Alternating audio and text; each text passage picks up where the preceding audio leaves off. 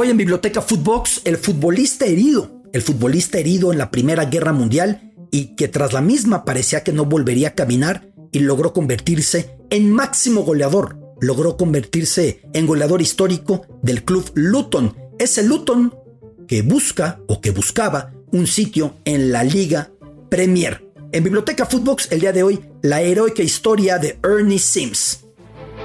Esto es Biblioteca Footbox, un podcast con Alberto Lati, exclusivo de Footbox. Biblioteca Footbox, soy su amigo Alberto Lati. Bienvenidos a esta biblioteca, bienvenidos a este podcast. En esta ocasión colocamos en las pizarras estelares en nuestra biblioteca la obra de Sir Arthur Conan Doyle, la obra de Sherlock Holmes. Ahora regresaremos a su nombre, ahora regresaremos a la obra y a la razón por la que vinculamos a este escritor británico con el episodio de este día, a este genio de los misterios, de los crímenes, detectivesco, etc. Sir Arthur Conan Doyle, vinculado al tema del que hablaremos hoy. El conjunto del Luton se encuentra disputando el playoff por el ascenso a la Liga Premier, a la Premier League inglesa. Se encuentra en la promoción, como se decía en términos españoles, que es este sistema de competencia en el que se disputan unos partidos, una liguilla para ascender. 4 equipos avanzan a esta ronda buscando la última plaza de ascenso a la Liga Premier y el Luton enfrentando al Huddersfield Town. La ida fue 1-1, la vuelta este lunes. Pero ¿por qué hablamos de Luton? Por una historia entrañable. Voy a remitirme al batallón de los futbolistas en tiempos de la Primera Guerra Mundial, o en inglés denominado el Footballers Battalion, que en términos oficiales se denominaba el 17º Batallón de Servicio del Regimiento de Middlesex, una región por encima de Londres. ¿Qué era este batallón de los futbolistas? 600 futbolistas profesionales. Al entender la gravedad de la Primera Guerra Mundial, que transcurrió de 1914 a 1918, 600 futbolistas profesionales en 1914 decidieron dejar el fútbol momentáneamente y enrolarse al ejército británico. ¿Qué tiene que ver Sir Arthur Conan Doyle con esto? Que el gran autor de Sherlock Holmes había dicho: son muy atléticos, tienen entereza, tienen disciplina. Hay que mandarlos a la guerra, que los futbolistas contribuyan a esta guerra. En ese momento no era la Primera Guerra Mundial, se le iba a conocer como la Gran Guerra, inconscientes de que tan pronto iba a venir un par de décadas después, 25 años después, una guerra u otra guerra todavía más sangrienta, más terrible, más devastadora, incluido el genocidio, incluidos los campos de exterminio, incluido el odio étnico, el odio religioso y demás. Pero en esa Primera Guerra Mundial, cuando comenzaba, 600 futbolistas ingleses se enrolaron al Footballers Battalion.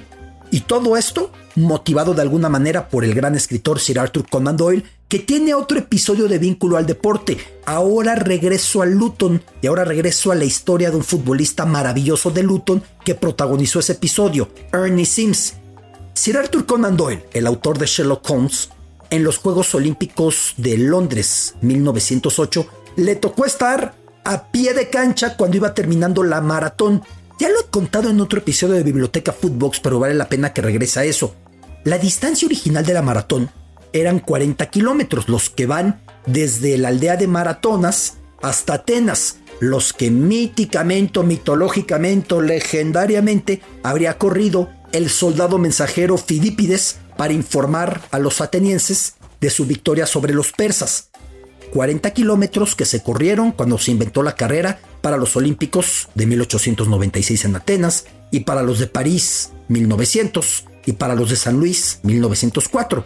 Sin embargo, en Londres 1908 iban a ser 40 kilómetros como siempre había sido, como la distancia original de Maratonas hasta Atenas. A la fecha, si usted acude frente al muy influyente colegio de Eton, del que han salido muchísimos de los grandes políticos y primeros ministros y premios Nobel británicos, enfrente del colegio se encuentra la placa un tanto oxidada, ya han pasado pues 114 años, imagínese usted, que indica Aquí inicia la carrera de la maratón de los Olímpicos de Londres 1908. Sin embargo, la carrera se retrasó 2 kilómetros 195 metros subiendo una colina para poder comenzar en los jardines del castillo de Windsor. ¿Por qué ahí? Porque la familia real inglesa dijo: nosotros queremos ver cómo comienza la carrera. Y como a los reyes no se les decía que no, le dijeron a los maratonistas: pues ¿qué creen? No van a correr 40 kilómetros, van a correr 42 kilómetros y 195 metros. De hecho, medí la distancia cuando fui a hacer grabaciones ahí, y la distancia de ese jardín en el castillo de Windsor hasta ese punto, el colegio de Eton, son 2 kilómetros 195 metros. Corrieron los atletas, llegaron extenuados al estadio White City, donde ahora se encuentran las instalaciones principales de la televisora BBC, la BBC británica, porque de hecho la entrada de la BBC se encuentra marcado sobre el asfalto una línea que dice: aquí era la meta en el estadio de White City en los Olímpicos de Londres 1908. Entra en primer lugar al estadio el corredor italiano, muy chaparrón, bigotón, Dorando Pietri, y tan cansado, en parte por correr 42 kilómetros y no 40 como él había hecho antes, que se va al revés. Le empiezan a gritar todos: es para el otro lado. ¿Y quién es la persona que le dice: no es para allá, es para allá? Es Sir Arthur Conan Doyle. Se desvanece Dorando Pietri al darse cuenta que se fue al revés. Le ayuda Sir Arthur Conan Doyle, el mismo autor de Sherlock Holmes, a levantarse y sigue su carrera, y ayudado por muchas personas entra a la meta. Pensó que había ganado el oro, solamente que los estadounidenses que tenían al maratonista medalla de plata protestan y dicen: oigan, él ganó con ayuda.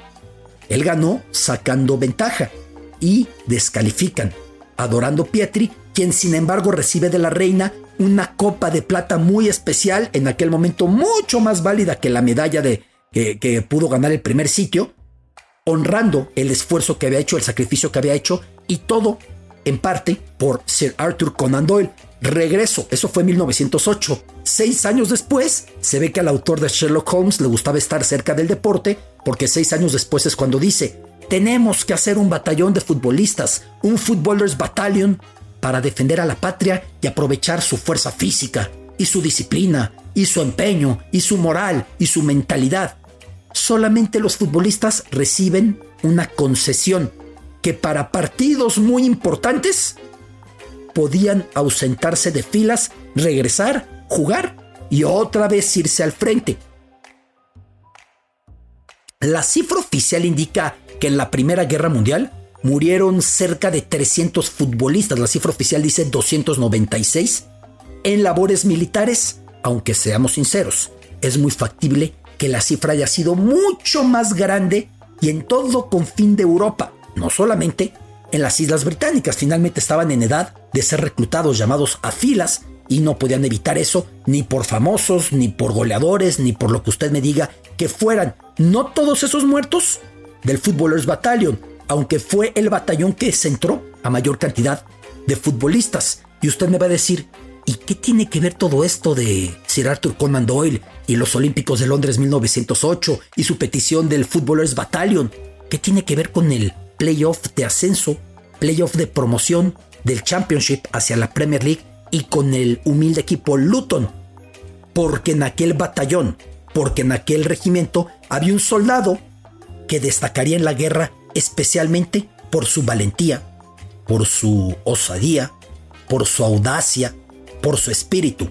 Ernie Sims, quien hasta antes de la guerra había sido un promisorio delantero del Luton, herido de gravedad en el combate en 1916. Cuando cae herido en 1916, después de año y medio combatiendo, lo mandan de vuelta a casa, imposibilitado para la guerra, imposibilitado para caminar, inútil ya, según los doctores, tanto para las trincheras como para seguir anotando goles a favor de su equipo, el Luton. Y Sims comienza a su regreso en secreto otra guerra, una guerra personal. Lucharía al máximo por volver a las canchas. Si en las trincheras había destacado por su entrega, por su entereza, por su valentía, fuera de ellas, de vuelta en casa, iba a luchar por regresar a su amado fútbol A cada noche, Ernie Sims se saltaba el enrejado del estadio Kenilworth Road. Por cierto, ahí sigue jugando en este 2022 el club Luton. Se saltaba el enrejado para entrenar solito. Se sometía a desgastes inentendibles, reforzaba su capacidad física, reforzaba su capacidad muscular, hacía rehabilitación como Dios le daba a entender en solitario. Él tenía que regresar a las canchas, él tenía que regresar a hacer goles para el Luton. Se saltaba.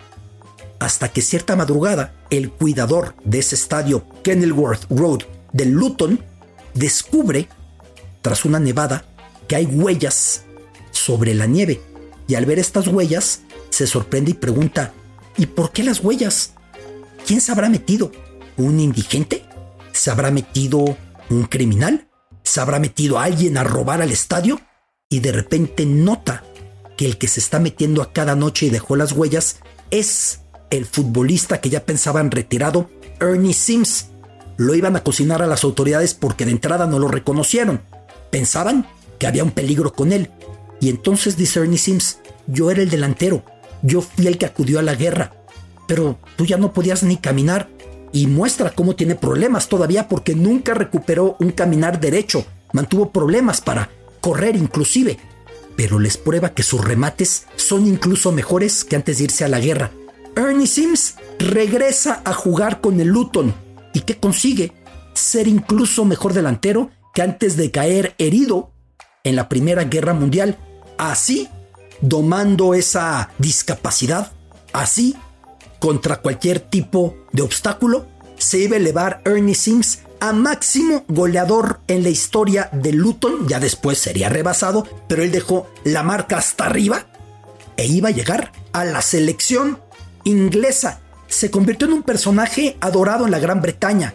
El espíritu de levantarse en 1918 de los horrores de la Primera Guerra Mundial, en ese instante, reitero, llamada la Gran Guerra, se centraban en él. Decían, si Ernie Sims pudo salir adelante, todos podemos salir adelante. Dejó la semilla para entender que la discapacidad y las heridas también deben de tratarse, o sobre todo, y más que nada, y ante todo, deben de tratarse deporte de por medio, como ya hemos contado en otro capítulo de los Paralímpicos, nacidos tras la Segunda Guerra Mundial en la misma Inglaterra con el doctor Ludwig Guttmann. Así que se convierte en una figura tremenda, Ernie Sims del Luton. Un Luton que está buscando regresar a la Liga Premier.